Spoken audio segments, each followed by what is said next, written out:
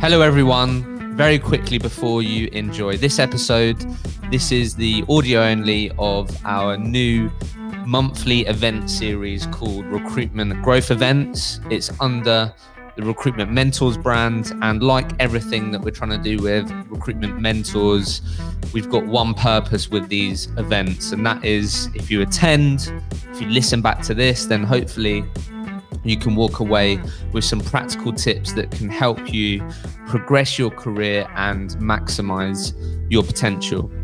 The first topic that we discussed in the event series is overcoming imposter syndrome. I think it's something that doesn't get discussed enough in the recruitment industry, despite all of us, no doubt, facing it on a daily, weekly, or even ongoing basis. But no doubt we would have all felt feelings of imposter syndrome throughout our career. So you're going to get some practical tips, how we can better overcome those feelings, and also hear some great stories. I hope you enjoy it. And if you do enjoy it, make sure you try and attend the next one. And what everyone voted on for the next event to be on was mindset, cultivating resilience, motivation. So if you want to be in the know, then I'm going to chuck a link in the description where you can sign up to the Limitless Learning newsletter, where you will be kept in the know of the future events. But anyway, enjoy the episode. I hope you enjoy it, and hopefully I'll see you at the next event. Enjoy. Thank you for joining, everyone. So what we're going to be doing in this time together is the first 20-30 minutes, we're going to have a discussion amongst us with the panelists around how we can better overcome imposter syndrome. Then for the sort of next 20-30 minutes, we're going to then do a lot of Q&A. So before that as well, just to let all of you know, understand how we can use this platform. So as some of you are using the chat functionality, that's where you can ask your questions. So when your questions come through in the chat box, I can then mark them as a question, and then we can obviously answer them when we get onto them. So I'll be keeping an eye on that. What I'll also be sharing with you all is some polls as well throughout this session, just so it can help sort of all of us really understand how are other people feeling, and also just drive the conversation. So Joe helped me with this, and I think it's important to say, obviously we're talking about something that maybe some of us individually have really struggled with. We're likely going to share some of the things that we've personally struggled with as well. So when I spoke to Joe around preparing for this, she said it's really important that everyone knows that this is a safe place. So if we are sharing our own stories and stuff like that, let's sort of respect that if we're showing some vulnerability. And the way that Joe put it, I'm not sure how great this is, but what let's treat as what happens in Vegas stays in Vegas. So what happens in this webinar room stays in this room, right? So before I get you all to introduce yourself and we start going into these questions, I just wanted to just frame up imposter syndrome. Where did this come from? Where was this born out of? And just give some context for everyone. So I'm just going to read a couple of things and share something as well that will be valuable for all of you. So the idea of imposter syndrome, what that basically means is that the idea that you've only succeeded due to luck and not because of your merit. So this was sort of first identified in 1978 by psychologists Pauline Rose and Clance and Suzanne Imes, and they published a paper around this. So initially, it was actually focused on women and how this uniquely affected them. Obviously, this was in the 1978. And then what they then later on did and found out was how imposter syndrome affects men and women. And we both experienced this. And they then later updated their papers and where this was sort of born from. Now, something that they've actually produced is an actual imposter test that all of you can actually take, which I'll share in a second, which could be really useful for all of you to check out. But basically today, imposter syndrome can apply to anyone. And it's anyone who maybe isn't sort of able to internalize their own successes. And that's what this is about and what we're going to be discussing today. So as I share that imposter test, I'm going to come to you, Joe, first for you to introduce yourself for those that may not know who you are. And then Sally, I'll come to you after, and then we'll get into this finally. Thank you. Thank you. So thank you all for having me today. My name's Jo Phillips. I'm the founder of a coaching organisation that's called Fresh Futures. And Fresh Futures was born because I have a real passion to work with women. And actually, women in society face some real challenges when it comes to imposter syndrome or when it comes to self-promotion. And that has a fairly deep effect in terms of their careers. So I work as a real women's champion. So I'm an executive coach and mentor for women, and I work for women, with women, to help women overcome their barriers within work. So whether that be to achieve a promotion, to help them close that gender pay gap, to achieve a leadership role, or to move from leadership to vice president. So I work with women to help them radiate confidence within their career and beyond. And it's an absolute pleasure for me to be here. And thank you so much for inviting me. I'm really looking forward to this morning's session. Amazing. Thank you so much. And Sally? Hi there. Yeah, thanks so much for having me. So I've got a kind of slightly different background. So I've worked in recruitment for 20 years. I'm still working in that capacity now. So still very much billing and managing 2 teams. But I've recently set up a coaching business myself. So a career coaching business, again, focusing on supporting women. I'm sure that we'll go into a lot of this throughout the discussion, but I've worked in a heavily male-dominated environment for most of my professional career. And so, yeah, working with women is something that I'm really, really passionate about in terms of their kind of career development. Love it. And last but not least, Claire. Hi. Firstly, this isn't my house. This is the office. Can you imagine? This is my front room. So my name's Claire. So my background is purely in recruitment. I have just over 12 years experience in recruitment now. I spent 11 years with my previous company. During that time, we grew from 20 to around 800 people, I think, when I finally left. Lived all over London, San Francisco, New York, Berlin, and then left last year, took a bunch of time out and launched Storm 3. We're a health tech recruitment firm at the beginning of this year. We're already 30 people. We are focused on startups and scale ups in health tech, and it's mad crazy times. We've had a couple of conversations about it, but yeah, really excited to be on. I think diversity is something that is so close to my heart. Obviously, work in recruitment, I've worked in very male dominated environments, and actually where I am now, it's far more female heavy. And my Amazing. team is extremely diverse, and yeah, it's amazing to see how different things can be when you're in an environment like what we've created here. So yeah, looking forward to today. Awesome. Right. So let's get into this. So where I want to start is, Claire, I'm going to come to you first. So this phrase, imposter syndrome, what does it mean to you when you hear that? I think you already know my opinions on it. And how do I phrase this? I actually fundamentally disagree with the phrase imposter syndrome. All the themes around it, I think, are so important to talk about. But before I talk about what it means to me, I do have to say that I do find the actual phrase, I wish we could rename it or give it something else, because just the phrase itself, I feel personally, I mean, the word imposter and then the word syndrome, it's just, for me, so I don't think we've got the power on just this hour for us to rechange the whole phrase to the world. But firstly, I do want to get that across, because I think I don't know, I find it really frustrating that it's called that. But what does it mean to me? I mean, I think I definitely have been through ups and downs in the last 12 years of when I felt it, when I haven't. And the point I would make is that I didn't actually know what it was for a very long time, until someone that I used to work with said, "Oh, you're suffering from imposter syndrome." And I said, "What's that?" And then I Googled it. And I have to say, then knowing what it was and Googling it, I probably then suffered from it more than I would have done had I not even know what it was, if that makes any sense. Yeah, it's interesting. So yeah, lots of experiences I'm sure I can share on the kind of the ups and downs and rides of how I felt it and experienced it. But yeah, in a nutshell, that's kind of my initial stance on imposter syndrome, if that answers the question. Yeah, no, absolutely. And Sally, what about you? What does this phrase mean to you?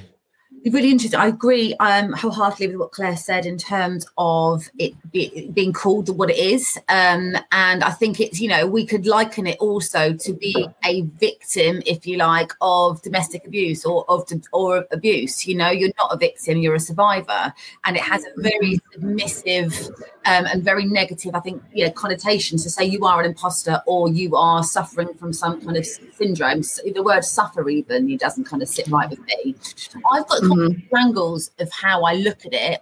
The first one is that they are just feelings. So whatever it is you're feeling or you're experiencing, I think it's really important that we acknowledge those, but they are just feelings. Secondly, another way I really look at it is, and think because of the work I do with a lot of women who are experiencing these feelings, I actually see imposter syndrome as an opportunity for growth. So once we've really identified what those feelings are and where they come from, we can unpack those.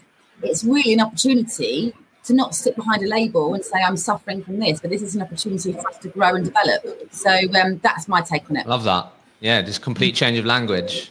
Powerful. And then last but not least, anything to add, I guess, Jo, to that, what Claire and Sally have said? So I think to Claire's point, as far as it being called a syndrome, we're in 2021, and I think syndromes are not where we want to be. We want to be distancing ourselves from that as much as possible. Phenomenon, as in it's something that we can't quite pin it down to exactly what it is that stops us from feeling as good as perhaps we could. I think to Claire's point, it's probably a slightly different way. It's a reframe of looking at it. It's a phenomenon, and it's a general feeling of whereby, and we've all been there, haven't we? We've all been there where we've sat in a one-to-one or a checkpoint, and a leader or a manager has said to us, "Oh, you did really well there."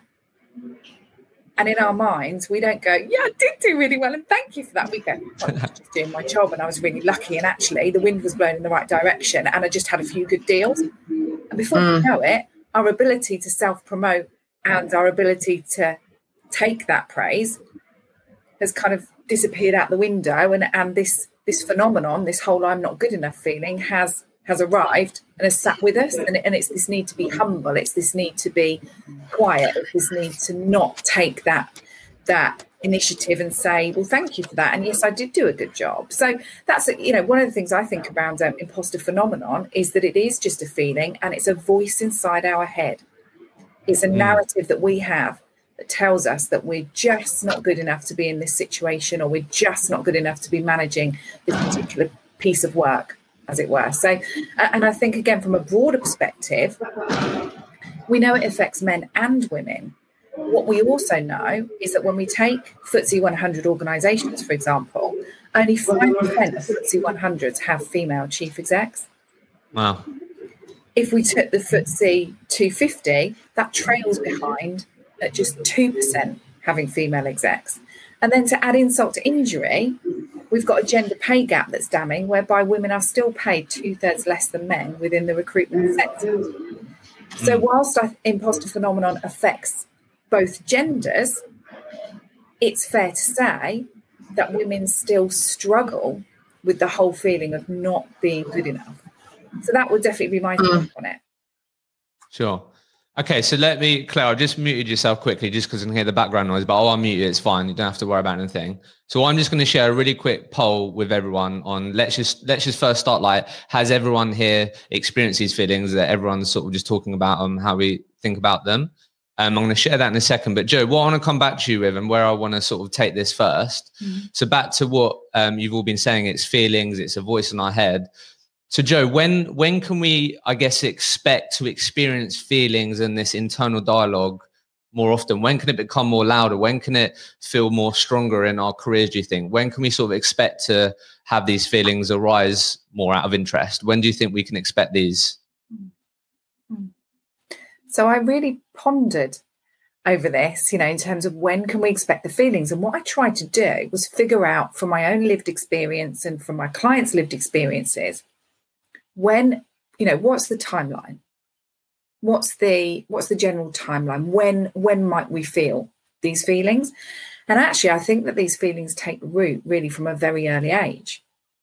And what we know about imposter syndrome is that they're generally born from from drivers. And what we mean by drivers is they're generally born from communication that's come in to our zone and the narrative that we've had around us as we've grown up.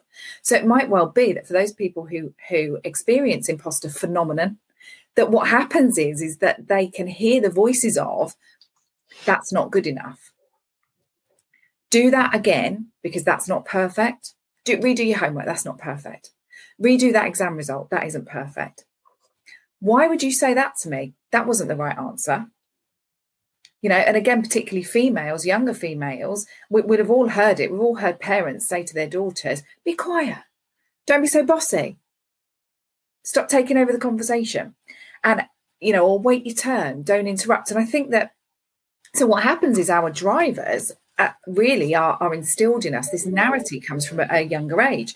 And then as we move through our career within recruitment, there's every chance that between, and what I tend to see is that between about month 6 and about month 9, if people are new to the industry, that's where we feel our first wobble.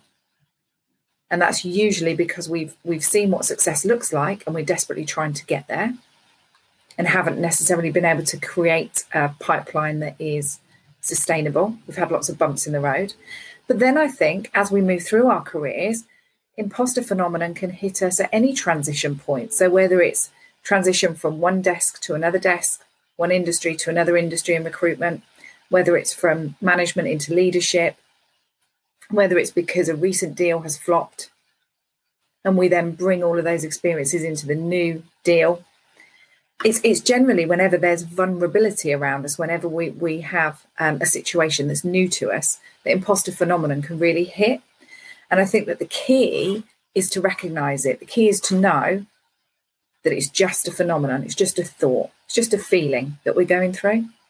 It's really interesting. And then Sally, what about you then? Where obviously you work with people with their careers and obviously worked in recruitment for a really long time. Where have you seen this show up in maybe your colleagues and then also people that you've worked with more typically? I absolutely think the triggers are any type of change, anything that's going to push you out of your comfort zone, any new situation, changing career, absolutely. And that's the work I do kind of, within my coaching practice. But at work, I think within recruitment, and we've all worked in recruitment for a long enough time to know how things evolve and how quickly things evolve. We are constantly tested in terms of, pitching for new clients, winning new business, adopting new technologies, the challenges that we've had to overcome and face over the last 12 months, everyone going online, everyone adapting the way that they're recruiting. These are things that are constantly pushing us and we're constantly having to evolve as recruiters. And so these feelings can come up all the time and lots of different guises. We've experienced a lot of change, haven't we? Yeah, absolutely. I was thinking back when you asked the question, where have you experienced it? When I first started in recruitment, there was like a Rolodex on my desk. We didn't even have email. Yeah. I'm not surprised by that at all. Hang on, just skip over that. Well, just to Claire, I hope that's okay. Did you find that okay? Just to unmute yourself and stuff. Cool. All right. Yeah. So it's okay. Just to share this with you all. So with the poll, so the first poll that we did was, have you experienced feelings of imposter syndrome before? 68% of people said yes, they have. 21% of people said yes, I experience these feelings quite often. And then 11% of people said maybe, but I'm not sure if it was imposter syndrome. So a lot of people there that clearly sort of deal with these feelings or that internal voice quite a lot, right? So I think I'm really not surprised by when we're, I guess, out of our comfort zone. It's changed. We're doing things we haven't done before. It's the first time that we're doing that. So I guess, Claire, obviously you've really built yourself a recruitment career for a long period of time now. Obviously recently launched your own business.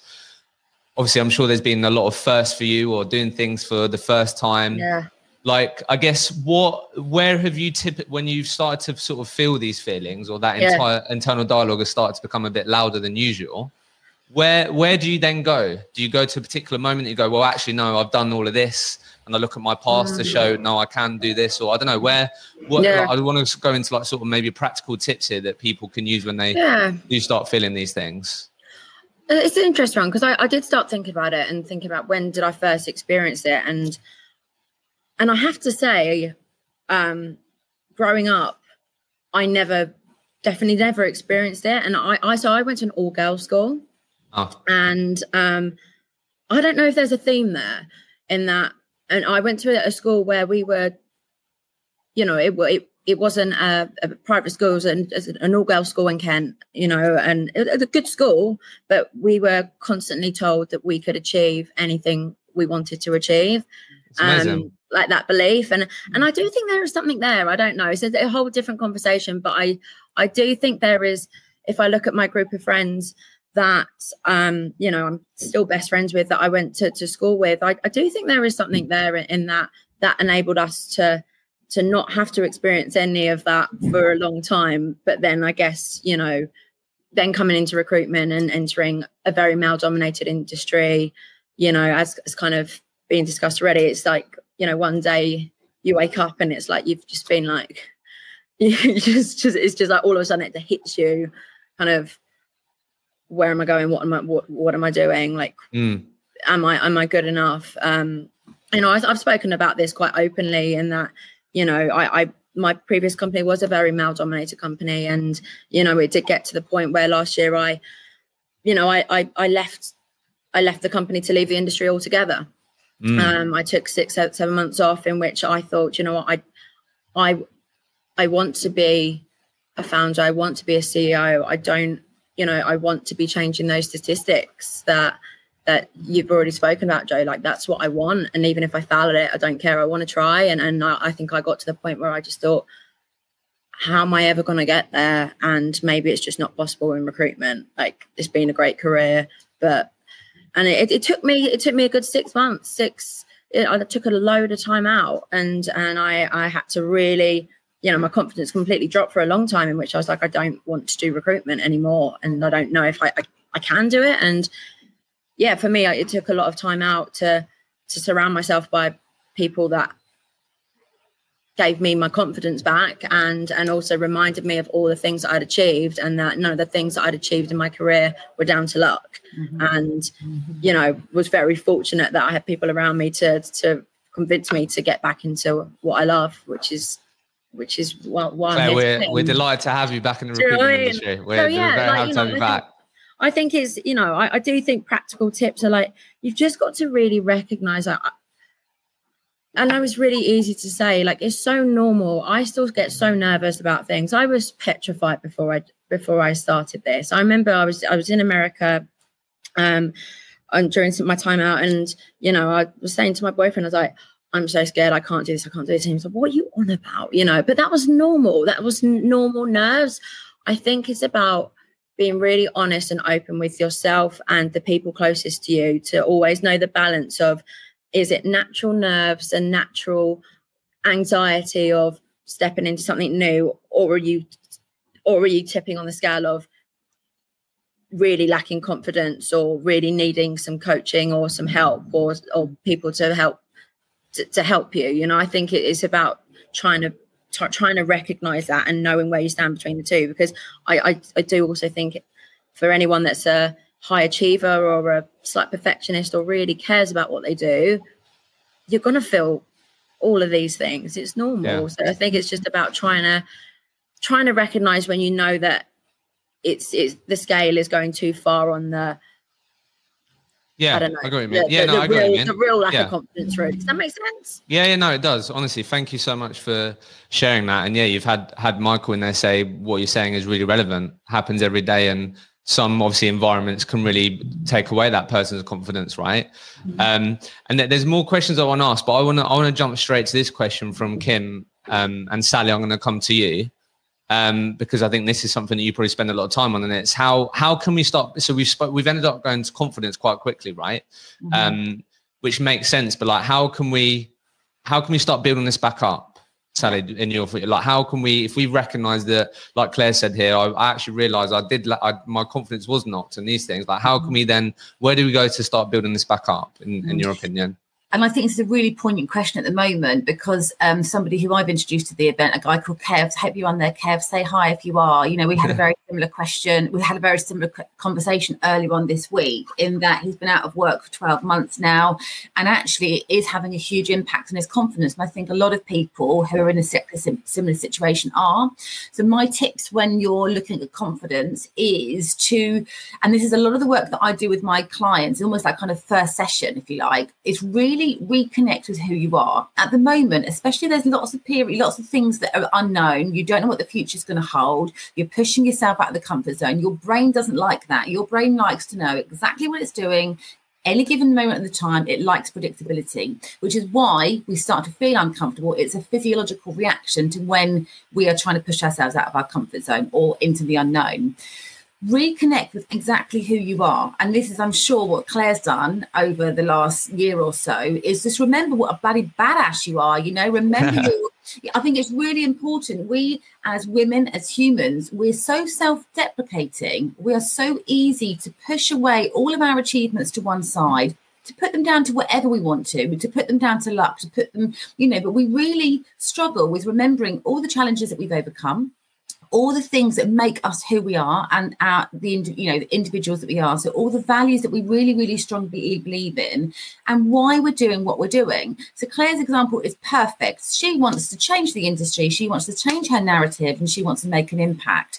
That, and understanding that why and that driver, is the thing that's going to get Claire out of bed every single morning, whether she's lacking confidence or feeling absolutely amazing about herself. And this is exactly what happened with my launch, my coaching business. And coming from someone who is a high achiever at work, I've always, you know, I love my job, I love recruitment, and I've always strived to be the best and to build the most money. It's just who I am. I'm like a competitive person through and through. But then when I went into my coaching business, I was just like, well, no one's going to spend any money on me. I haven't got anything to say, you know, although I had this passion. And I've got a post-it on my desktop that says, show up because of the results you get and because of the impact that you make. You know, forget about the fear. Do not let fear control you, because I think it's so, oh, hi, Kev, you're there. So I think it's really important that you're doing this and you remember why you're doing it, and you reconnect with reasons that you're doing it, because that is going to be your driver, and that is going to be able to override any fear or any confidence issues that you have. Yeah, I love that. And just before I come to you, Joe, really quickly, I guess on that, I think I feel like personally when I've done stuff like that, because I've really tried to make sure I reconnect and I understand what that is for me. Like what are really good practical questions that we can ask ourselves that can sort of hopefully try and uncover these feelings and understandings out of interest? What typical questions do you share? Oh, we've lost Joe. Sorry, was that to me? I thought you. Sorry. No, sorry. I'll take that back. No, it's okay. I'll take that back to Sally. Sally, I was going to say. Oh, sorry. I thought that was. It's okay. It's okay. It's Right, okay. Sorry. So I love the way that you articulated that, and that's something that I feel like I make myself do like regularly. So I guess just to be really practical for people here, like what questions are good questions to ask themselves that could sort of try and uncover that? Because sometimes people don't even ask the questions, right? We're talking about self-awareness here, and we're talking about so. Sorry, back in the game. So absolutely.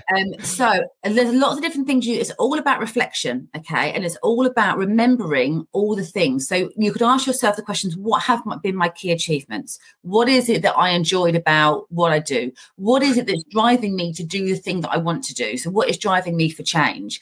Once you have got those, because at the moment, and when people don't write these things down, they go round and round and round and round in your head, and it becomes a noise. And then you start talking yourself out of stuff. Right? If you put it down on paper and you journal and you get those thoughts out, it's a really cathartic experience, and you're able to answer yourself the question. So when you then have a doubt, so when you write something down, you think, oh, I can't do that because, okay, that's what we call a limiting belief. You need to flip that 180 and make it a liberating assumption. So rather than saying, this is a good one for me, I can't, I'm terrible, I know, at public speaking. So rather than saying I'm terrible at public speaking, you would flip that question around to say, if I was good at public speaking, and then your approach to that public speaking, to that, your approach to that challenge. And when you flip it around, you are asking your subconscious mind of a solutions-focused approach to whatever that challenge is, as opposed to it just being a full sentence, which is, I'm terrible at public speaking. Yeah, Mm. I'm terrible at interviews. Okay, if I was good at interviews, what skills and attributes would I have to display? Okay, well, I'd have to be a strong communicator. I'd have to know my subject. I'd have to do some research on the company. So automatically your brain is going into a very, less submissive, but more proactive approach to solving that problem for us. And going back to the point that Joe made earlier about the way that we talk to our children, and what was expected of us in our work environments, we are expected to be solutions focused. We are expected to come up with answers. Claire, if you go to one of your team now and say, this is the problem that we've got, say marketing, they'll go, I'll go and sort this out for you. This is the approach that we need to have in terms of our own self-development. So what open-ended questions can we ask ourselves to solve the problems that we've got? And the problems are the imposter. That's a very long-winded way of saying, just be reflective. No, thank you for sharing that. So, Joe, I guess where I want to take this really quickly on the confidence piece, I just want to sort of acknowledge Kevin's message here, because he's been really open and shared a great story here. So, Sally, do you know Kev? Do you? Yes, I do. Yeah, briefly. Yeah, we've had some interaction. Yeah, great guy. So look, let me just frame this up. I guess what sort of spikes my interest, which is something that I struggle with, which I think actually goes into confidence, is sort of part of what Kev has said here, is around getting better at sort of taking positive feedback. That's definitely something that I struggle with. I don't know. I just personally, I find it quite cringy and hard to like talk about myself. And like when someone actively praises me, I don't know, like I find it hard. So I guess obviously on that, like how does that link to like confidence and with this, Joe? Because I'm sure that's quite common, I feel like. So if you've seen this with people that you've worked with, like talk to us a bit about that, because I find that interesting. So the first thing I would say is Kev, you are not on your own. This is super. Neither are you, Hashim. This is rife across our industry. I've been in the industry now for 25 years. And the thing about the recruitment industry is that we're only as good as our last deal, right? Mm. We're only as good as the last candidate we placed. We're only as good as the last client conversation. So what happens is that the narrative that we all draw on is the one where, well, I did do it, but I might not do it again. And that's because our industry really works on this whole recessive feeling. It works on a feeling of this might not happen next time, rather than there is no reason for this not to happen next time. So I think I just want to refer, before I answer the question, I want to refer back to an exercise that Sally was mentioning earlier, which is around limiting beliefs. And one of the things that will help for everybody who's the other end is whether you've got maybe a post-it note on your desk or whether you've got a card. I can wholeheartedly admit I'm working with these in front of me, always do whenever I'm doing anything like this. Pop on the post-it note for me, or in front of you at the moment on your desks, put on your biggest limiting belief. So Hashim, you can do this, Clay, you can join in, whatever. Just pop on there for me what your biggest limiting belief might be. So it could be I'm not good enough. It could be I'm not going to make this next deal. It could be the conversation I'm about to have with my next client is all going to go wrong. Put it on there for me. I like this. You like this? I thought you'd like this. You like to get stuck in, don't you? Look, you've even got your sleeves rolled up. Look. So once you're in, you can put down there however many you feel. However many you feel. Right. Now, when you look at that limiting belief and when you look at the wording, let's ask yourself the question. When you look at those words, would you, in the first instance, would you say those words to somebody else? Would they be words that you would use with somebody else? Or would you be much kinder with somebody else and reframe?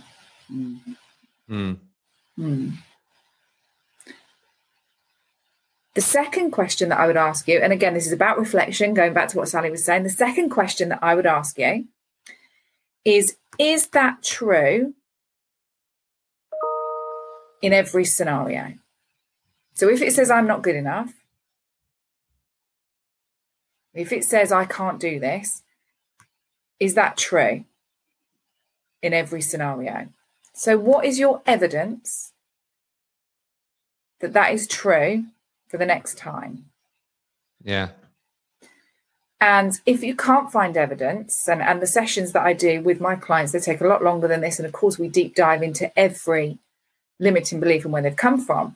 But actually, when you think about it, if you can't give evidence that that's definitely going to be the case next time, pick up your Post-it and turn it over, because it's just a belief. It's just a narrative that you're telling yourself. So that was. What are you thinking, Hashim? You've obviously deep reflection. I wrote down. For me, it's I'm gonna fail. That's what really comes up for me. Yeah. And then I love that second question, because that's the sort of it gives you space. Then, well, go, hang on a minute. Well, why am I saying that to myself? And it's like you said, in every scenario, is that true? And it definitely isn't. So it's like, hang on a minute, why am I choosing to try and find things that back up that I'm going to fail piece rather than I don't know. Yeah, that just really got me thinking. I think that's a great exercise. So that's one of the. Oh, sorry, Sally, go on.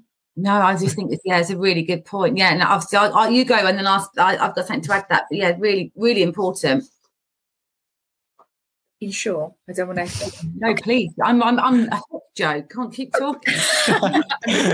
So that would be one of my first responses in terms of why in the recruitment industry, why do we look at ourselves with such negativity? And it is because the whole industry comes from this recessive vibration.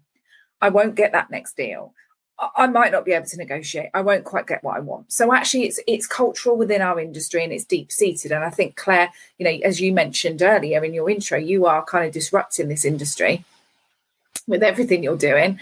And no doubt the narrative is different within your particular organisation. And then the second part to my answer, and in terms of why we lack in confidence, which I think going back now, that was the question, wasn't it, Hashim? Well, part of it, yeah. Well, it was the taking positive feedback. That was sort of where it came from, yeah. Okay, so the positive feedback bit is much more deep-rooted, and it's societal. And actually, men and women dislike it when another person self-promotes. We feel threatened by self-promotion. We feel like there's competition when there's self-promotion. And actually, society really struggles to listen to other people self-promote. And therefore, when we're being given feedback, we're being given praise, you did really well. What happens is we internalize it as, I could have done better there. Actually, I don't. And because we know, again, in recruitment, one of the other things that we do is we pick up on everything that we didn't do properly through the A to Z of that deal, right? Because we all know what the A to Z is of the deal. We all know how to move this candidate into their placement. We know that, or into their contract, or into their temp position. Equally, as recruiters, we're also brilliant at cutting corners. Some of us can cut the sheet of paper up. So although it starts as a piece of A4 and we should have been doing everything, actually we can cut it into lots of round circles, whatever we're doing with it. And I guess the point is that we know what we've missed. So when we then get that feedback, we think, they don't know that I didn't do this bit, or I missed that bit out. And so we're much more likely to be self-deprecating than we are just say, yeah, do you know what? The result is I got the result. Great. Thank you for that. So again, it comes back to it's societal, it's personal, as in it was our deal and we know the bits that we could have done better, and it's also about the industry. That the industry. One thing I'd like to add to that, sorry if you don't please mind. Please do, I will stop. Because I was thinking, just on your point of being self-deprecating, and I remember probably about 5 years ago, a male colleague of mine, he said to me, like, Claire, you need to start talking more about what you've achieved or what you've done or good things you've done, because not just because it's about you, but because there's a whole room of women in this organization that want to hear your story, and you don't tell it. And it made me kind of flip it on its head in a bit in realizing, actually, like, I do, we do also then owe, when you feel like you're telling your story because you owe it to other people because it's going to help them, that's what's really helped me, because then it kind of takes it away from I'm being braggy, or it's about you, because I am humble, and I hate we can all come on here and sound super confident, but it's that is it does still feel uncomfortable to talk about, and yeah, that's imposter syndrome. That's why we're here. But yeah, I think for me, you're flipping the narrative of actually I owe it to other people. I owe it to that 21-year-old girl that's wanting to have her career in recruitment, to actually tell her my story and inspire her. And if I can change one or two people's journeys, that for me really helped in allowing me to be more open about it, to making it not about me. That was the kind of thing that flipped it most for me. I just thought I'd add that one because that was the main thing that made everything change when I finally started kind of being a bit more open about stuff. Yeah, I think that's such a good point, Claire. And I think absolutely paying it forward, you're right. We've got, it goes all the way back to suffragettes, when people, when women choose to, not vote. And I'd find it really difficult to bite my tongue and be like, you're kidding me. Women have died for the right for you to vote. Please, even if you don't know who you're voting for, you've got a right to do it. And I think those things, it is really important to pay things forward. And also equally, it's important for us to use our platforms to showcase people who haven't got those opportunities. I do a show every single week about showcasing women on my LinkedIn because I just think it's really important. And also it's really important, I think, especially for my clients, to realise that you're no different. We're no different to each other. If I can do it, so can you. If you can do it, Claire, absolutely. That means somebody else can do it. Joe, the experience that, that you've gained, it's really important to showcase our achievements. I really agree with that. Also, I just wanted to go back to the point that you were making. Yeah, I was going to come back to that. Yeah, in terms of this kind of failure and this fear of failure. Number one, I would recommend anyone listens to How to Fail by Elizabeth Day. It's the most amazing podcast. I've got a book on fail. I can't find it. I've got a book on failure. It is just as imposter syndrome. It is a phenomenon. It is something that we all need to be talking about. And we need to give ourselves the permission to fail, because we are going to fail, and failure is good. And if we don't fail, we're not going to succeed. So it is part of the process. So I think changing that narrative in terms of I don't want to fail to I'm going to fail and that's okay, I think is really quite liberating. And also in terms of the kind of perfectionist piece, and I don't think we're going to have time to go into it today, is there are 5 different types of imposters. I'm sure we've all done a little bit of research on them, but one of them is the perfectionist. But number one, perfectionism, perfect doesn't exist. It absolutely doesn't exist, And there was a question I don't think we're going to have time to either, in terms of, what do we do about the ceiling? The ceiling doesn't exist, right? It's in your head. Perfectionism, being perfect doesn't exist. But if you're striving for perfectionism, it creates burnout, and also it really, really kills, creativity. Because you're too focused on the task as opposed to being open to everything else that's around you that is going to develop you better in different ways. So those are my bits of advice I'd give to you. No, thank you. And that I've just linked that podcast for people to check out. I listened to her on the Stephen Bartlett podcast, and I thought she was awesome, actually. So I'm definitely going to check that out. I guess where I wanted to take this is into what sort of Kim's put there in the chat. And Sally, I'll come back to you just on this really quickly, because it's the sort of next poll that I have, really, which is just basically focused on so we're talking about how we can manage things ourselves, ask the right questions, try and find better evidence and these types of things. Obviously, we spend a lot of our time in the work context, in the work environment, right? So obviously we've all, when we work with our colleagues and stuff, I guess the sort of question I want to come back to you, Salim, for us to discuss is how can we sort of try and cultivate a space of support if we are feeling really overwhelmed with, am I good enough? I'm going to fail, these types of things. I don't know if, what have you done internally, Sally, to make sure that people feel supported? What can people do to get more support from their sort of work colleagues or their work environment? Because that's where we spend a lot of our time, and likely also, obviously, we have our whole lives and we'll face it in all different parts of our lives. But I think we're talking in the work context here. So I guess, how can people try and make a space or get more support internally, do you think? I think number one, I think number one, talk about it. I think, and going back to Joe's kind of point earlier, we are institutionalized as recruiters, right? We are pitched against each other from day one in our jobs, right? And you're right, we're only ever as good as our last quarter. So we are taught that, number one, this is what you've got to do. These are the processes you've got to follow in order to be successful, right? And if you don't do this and then you fail, in inverted commas, that's because you haven't done what we said we do. But as we all know, recruitment's evolved, and we don't now make 125 connected calls a week, because that's not the way that we communicate as human beings. We get more better engagement when we're WhatsApping our candidates, or sending little video messages, as opposed to making these connect calls. I'm going off on a tangent, that's okay. I think number one, we've got to talk about it, okay? And we've got to celebrate our individuality. And we know that if you've got a target of 250K, right, the 3 top billers who are achieving that are all going to do it in completely different ways. And that is the things that we've got to celebrate. So sharing stories, I think, is really important. I also think it's important, if you're looking at it from a personal perspective, that as human beings, we respond well to positive human interaction, okay? And so people don't like to push the boundaries and debate and do, say things that are controversial, because they like to be liked and they want to. And it's because we are safer in numbers, essentially, big groups, we're safer in numbers, which is why we try and please.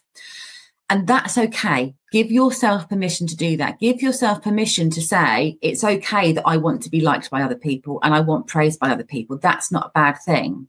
But on the flip side of that, by offering up your opinion and giving a different point of view, and going back to Claire's point earlier about having a very diverse workforce, the positive impact that can have is that no one is going to agree with everything you say, but it's going to spark debate.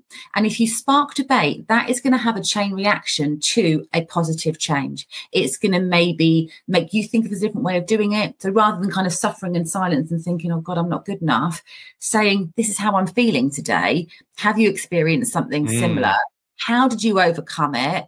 And then share those experiences together to be able to move on. I think those things are really, really important. Yeah, I love that. Claire, I'm going to come to you next, and then we've had a great question come through, which I really want to discuss. But obviously, Claire, you've recently just hired a whole load of grads, right? So they're going to be doing a lot of things for the first time, and things are going to go show up. But just to add to this, the poll that we had on have your company ever supported you or communicated with you about overcoming feelings of imposter syndrome? Back to Sally's point around talking about this. 70% of people said no, we've never discussed it internally, right? And that's, I feel like, where we can start changing this. But Claire, for you, how can we start talking about this more internally? What do you do with your peers or colleagues that could help people here? Do you know what? Controversially, it's something that I don't want to talk about, because I think if I can get the culture right from the outset, and everyone realizing, believing that anything is possible, and I've got an incredibly diverse team. That was my number one priority, is to make sure. I apologize to any white man in recruitment listening to this. I wanted to make sure I did not create a company full of white male recruiters.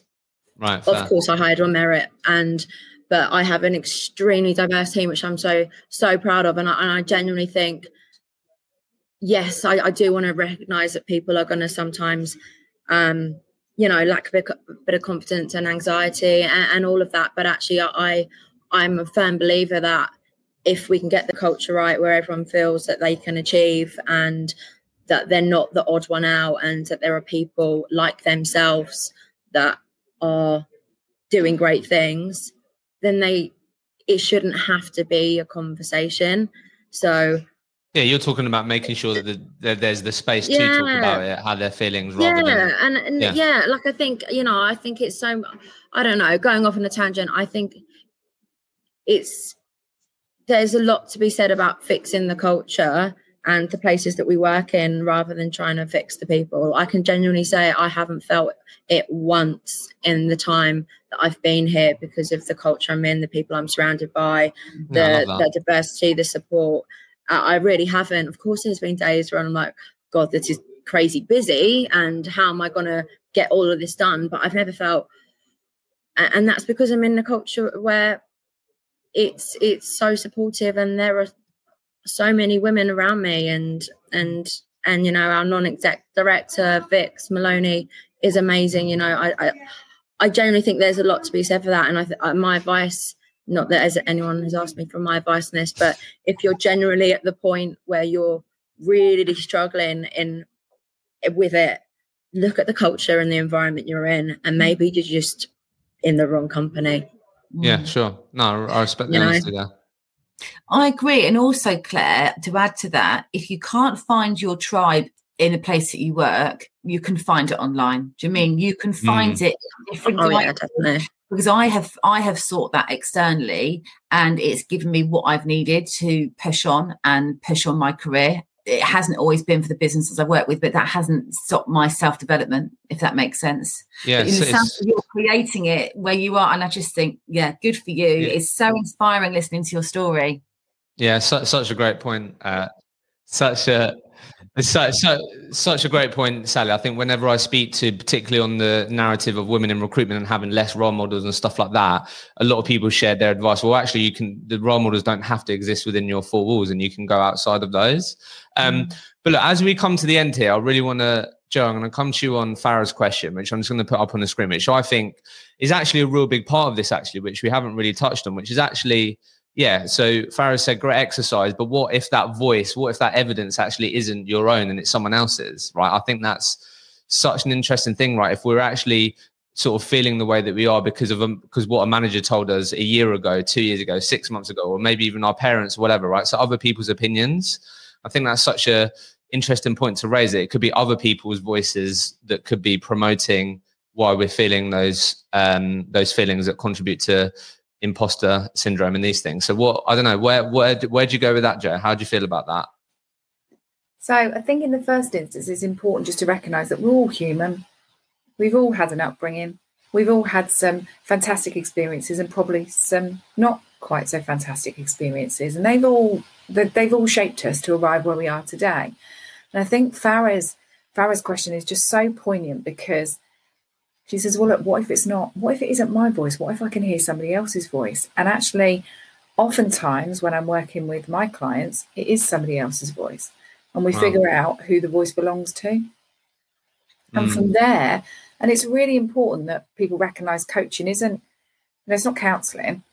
It's not, we're not there to talk about what your mum might have said to you when you were 7. But what we are trying to do is we're trying to say, okay, from their perspective, what might have been the reason that they did it? Perhaps they didn't know that was the communication that was coming across to you. Perhaps they didn't realise how it landed, and they certainly won't have realised how it's now with you still today. But what can we do with that voice? How can we turn down the volume of the voice? And turning down the volume of the voice is actually looking for evidence that what the voice is saying, that what the words are saying is true. So is it true that you are not good enough for this next client presentation? Well, where's the evidence? Well, there isn't any because I haven't done it yet. Okay. So it's just a voice. Let's turn it down. What's the evidence that my candidate won't take this next job and I really need this deal to go through? Well, okay, let's look at what you can control and what you can't control and then what the evidence is. So I think, yes, it's important to understand the history of that voice and where it's come from, but it's also not to spend so much time, certainly with a coach anyway, it's not, like I said, it's not counselling, but certainly looking at, well, actually, where did that limiting belief come from?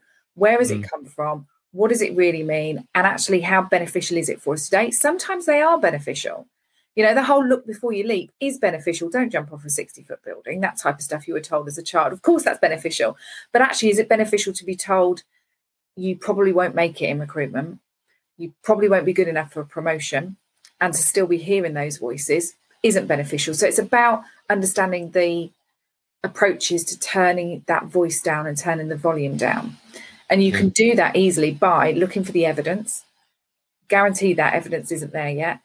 Evidence isn't there, sorry. And what I usually do is ask my clients to reframe. So we reframe the narrative and we pivot it 180 and we say, okay, so what's the evidence that you're not good enough for that presentation?